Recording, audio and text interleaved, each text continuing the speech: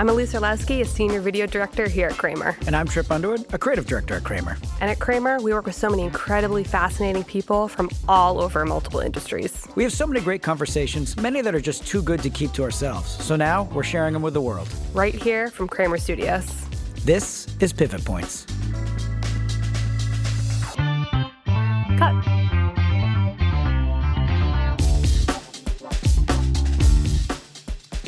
Well, Trip, good to see you again today. Nice to see you as well. I'm about to say something that's revolutionary, but events have changed in 2020. What? Possibly forever. Get out.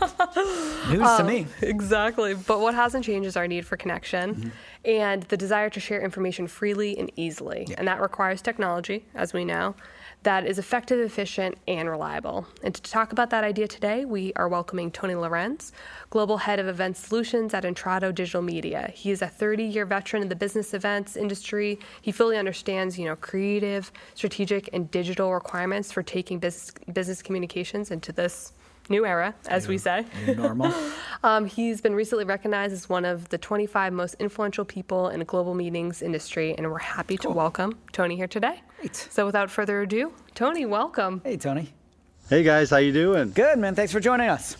Good seeing you. Yeah. Thanks for doing this. So Appreciate it. I know Kramer has worked with Intrado for a very long time, and we could go on about, all the collaboration that we've had together. But I'm curious, from your perspective, kind of jumping off initially, how has Intrado really approached online communication, over this past 18 months? How have things really changed in your perspective? Well, I'll say first, we miss events. We miss in-person events like anybody else. We realize at Intrado that events are the most powerful media on the planet, and that we're here to help amplify those experiences. And without those experiences, we've unfortunately been in that scenario for about 18 months now. It's been tough.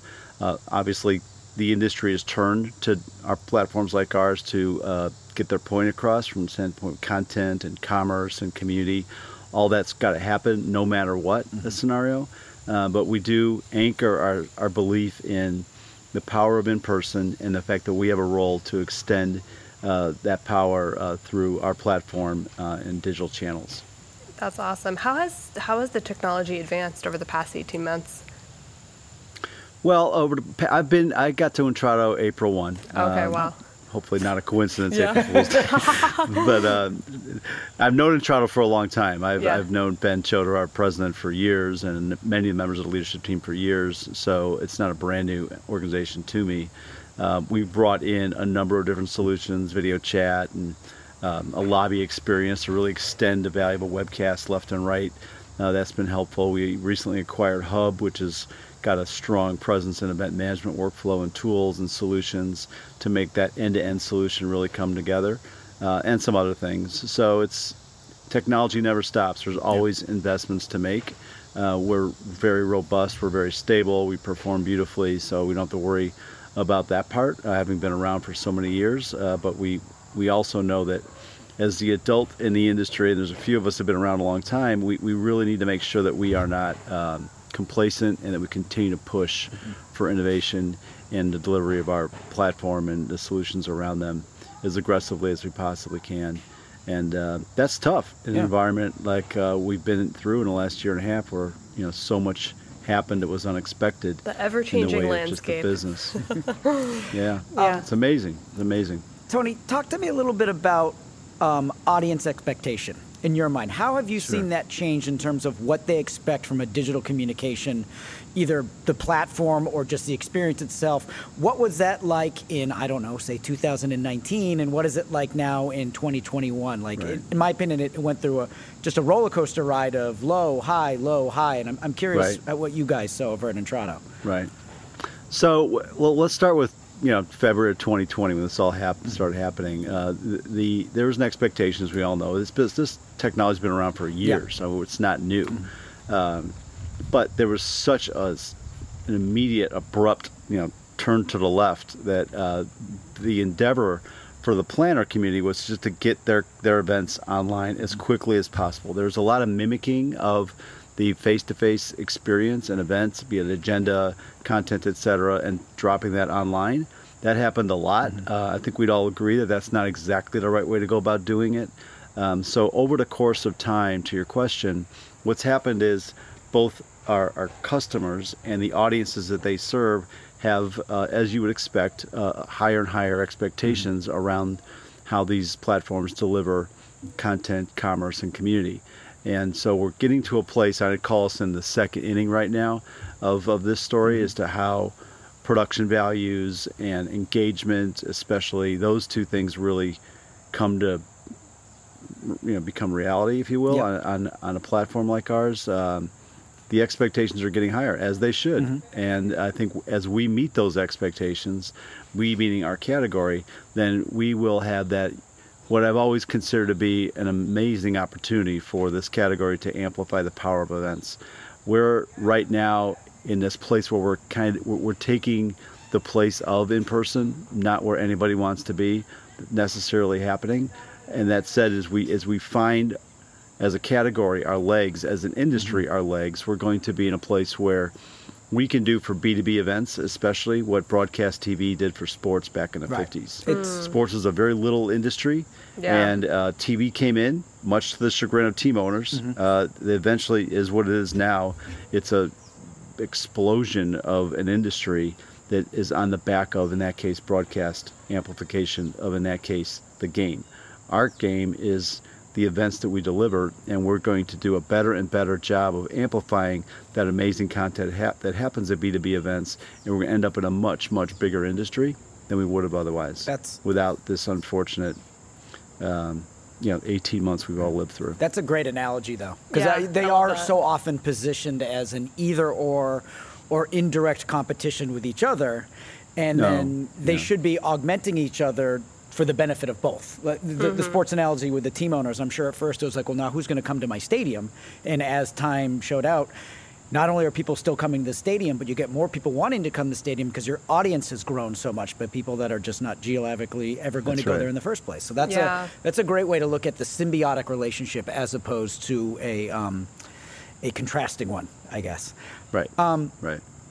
A big part of what we're trying to do with some of these conversations is trying to demystify some concepts or answer some questions that we hear a lot. So if you had to say, what are some of the misconceptions you'd say there's out there about either digital communications or how platforms operate, or both? Is there any kind of question that you constantly find yourself answering that you could answer now and point people to this podcast in the future instead of having to do it in person?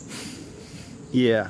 So, two things that come to mind, somewhat unrelated. But first of all, is this digital channel is, and we're not yet quite there, back to where we want to be, where we were in 19 with in-person events. But when I was involved in this category back in 11 and 10, 11, 12, 13, 14, 15, I was in the category of digital events, and the constant question was, who's going to come to my event if I push it up online? And the reality is that it, as I said earlier, it amplifies. So that hopefully, as events come back, is not gonna, that myth will not come back with it, because it is, to the earlier analogy, an opportunity for us to amplify the full measure of events in a way that's never happened before.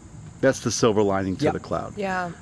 Part two, unrelated, is that technology, it's been here for a while. Yes, we're innovating. Yes, we're getting better in the solutions that we deliver.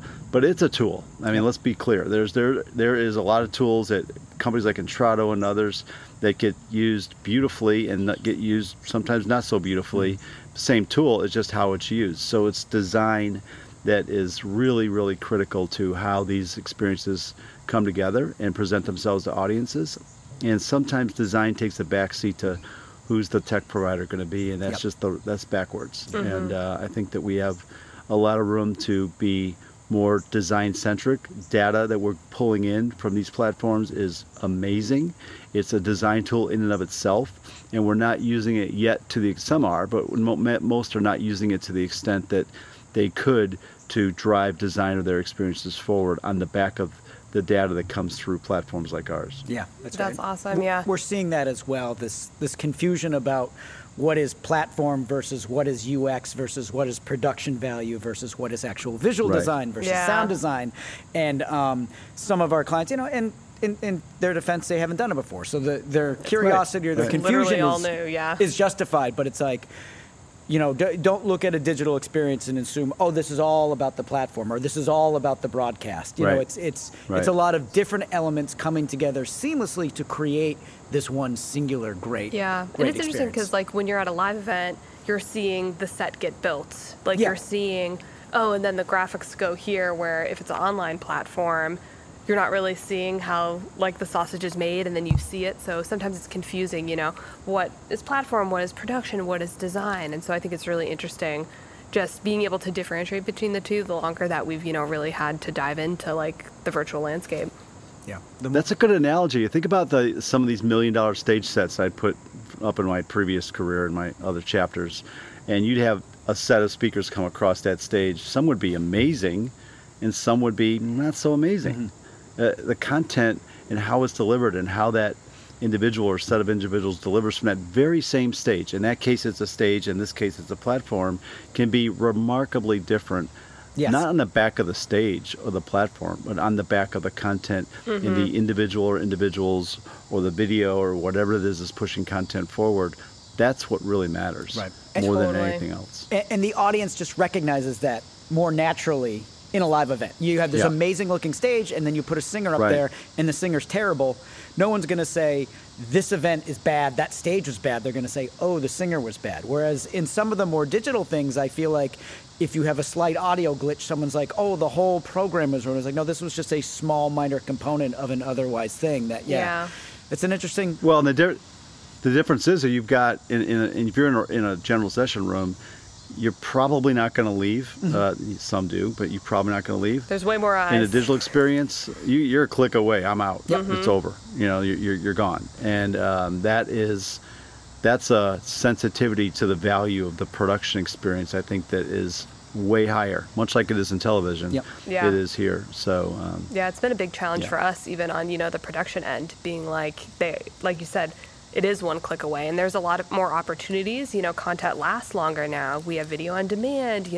I think the content that you create lives on past the actual live event, which is great, but also I think has to be that much more engaging, that much more well-designed, that much more, exciting because people are one click away. And also if it's going to live on forever, you want it to be that much more incredible. Yeah, for sure. You have to be more as someone that worked more in the live space, there are things that this is going to live in the world and then it'll be done after a certain date, and that's great and it served that purpose. But now the notion of this is going to go live at this particular time and then live on this website for at least the next 12 months completely changes the creative process and how that content is created, what your different strategies are, what else is happening in the market with what competitors are doing. It's a whole new landscape, and I think ultimately provides more value to our clients, but it does put a little bit more pressure, Tony, on Intrado type folks and us here at Kramer in terms of there's a new longevity to the things we do that wasn't there in the past that we just need to be aware of. Yeah. I'm curious, Tony, kind of as we wrap up this conversation, we're talking about the now, but is there anything that you're really looking forward to when it comes to virtual event technology or technology in general when thinking about events for the future? Well, I think that we've got an opportunity for the technology to grow into a huge industry. It's by no means are we anywhere near where we're going to be. Think of it. Let's go back to the analogy. TV way back in the day, it was a camera from midfield. Remember those soccer matches? It was kind of boring, and you watched it or you didn't. But then we eventually moved to where we are now, and 25 cameras all over a field, and you capture the personality of each and every player, and it's just a richer. I was watching the U.S. Open last night, an extremely rich experience that I don't have time to watch the U.S. Open, but I watch it anyway because of the way they covered those personalities. We're not there yet. We're going to get there, and when we do, watch out. This industry that we've been in, I've spent my life in, is going to be bigger, even more powerful and more impactful on the broader business community than it's ever been before. Yeah. Which is a tall order because events have had a big impact on the community. Yeah. But it's going to get bigger. And just to piggyback on that, I also watched a little bit of the U.S. Open. And I'm not even a big tennis guy, but my old man was, and it was on. I was visiting him. And what I was actually really impressed with was some of the creative ways they get some sponsorship stuff in there. Like, they tucked logos in places that I wouldn't expect to see them, but it was very sophisticated and elegantly done. That just kind of got me thinking of this, like, that's another opportunity. Like the old sponsorship method for events of your sponsors are here, you put their logo here, you do it at the front, and they have a booth. Well and fine, but there's new ways and new sponsorship paths that I think people, our clients, should be thinking about. This opens up a whole new way to get sponsors in there, which is a wonderful way to keep innovation happening, keep revenue happening, and just kind of makes everything push the envelope when people are paying for it. So definitely, I'm really interested It's amazing. It's amazing. I mean, last night I was thinking that very same point, actually, Tripp. I'm looking at the Amex logo, and it's right next to Leylah Fernandez and her incredible youth and the extraordinary career she's having and about to have. And Amex is a brand that's been around for a long, long time, and yet you've got that juxtaposition of, you know, robust, brand new talent coming online into the global tennis community right next to the Amex logo. Right. What better place in that example to bring a brand value through the experience that they're aligned with, in that case, U.S. Open. And to do it in her natural element, as opposed to the usual celebrity endorsement of, hi, I'm so-and-so, and I'm here to speak to you about this brand. You know, there's an inauthenticity there that is just, that's what advertising is. It still works. That's why people do it. But as you said, to be able to align one's brand with communication, or in this particular sports or whatever's happening, I think it creates a really unique, authentic way for sponsors and other brands to get involved that I think is going to open up some new avenues in our industry. Oh, yeah. Definitely. Great. And our price points are bigger, too. You know, the people that buy in B2B, their average acquisition of a good or service is way bigger than being a cardholder of Amex. Yeah. So there's money to be made. It's just a little bit of innovation and a couple new ways of thinking about it, and I think that's where we are as an industry. I think as technology evolves, you know, as you said, the opportunities creatively, technically, production-wise are all going to get bigger. So it's really exciting. Great. But Tony, we're so grateful to have you on today. I think you've provided us with so much insight. But thank you for joining us today. We appreciate it. Appreciate all you do at Kramer. Yes. Thanks for your partnership. All right. Thanks, Take Tony. care. Thank you. Talk to you Talk soon. soon. Take care. Bye.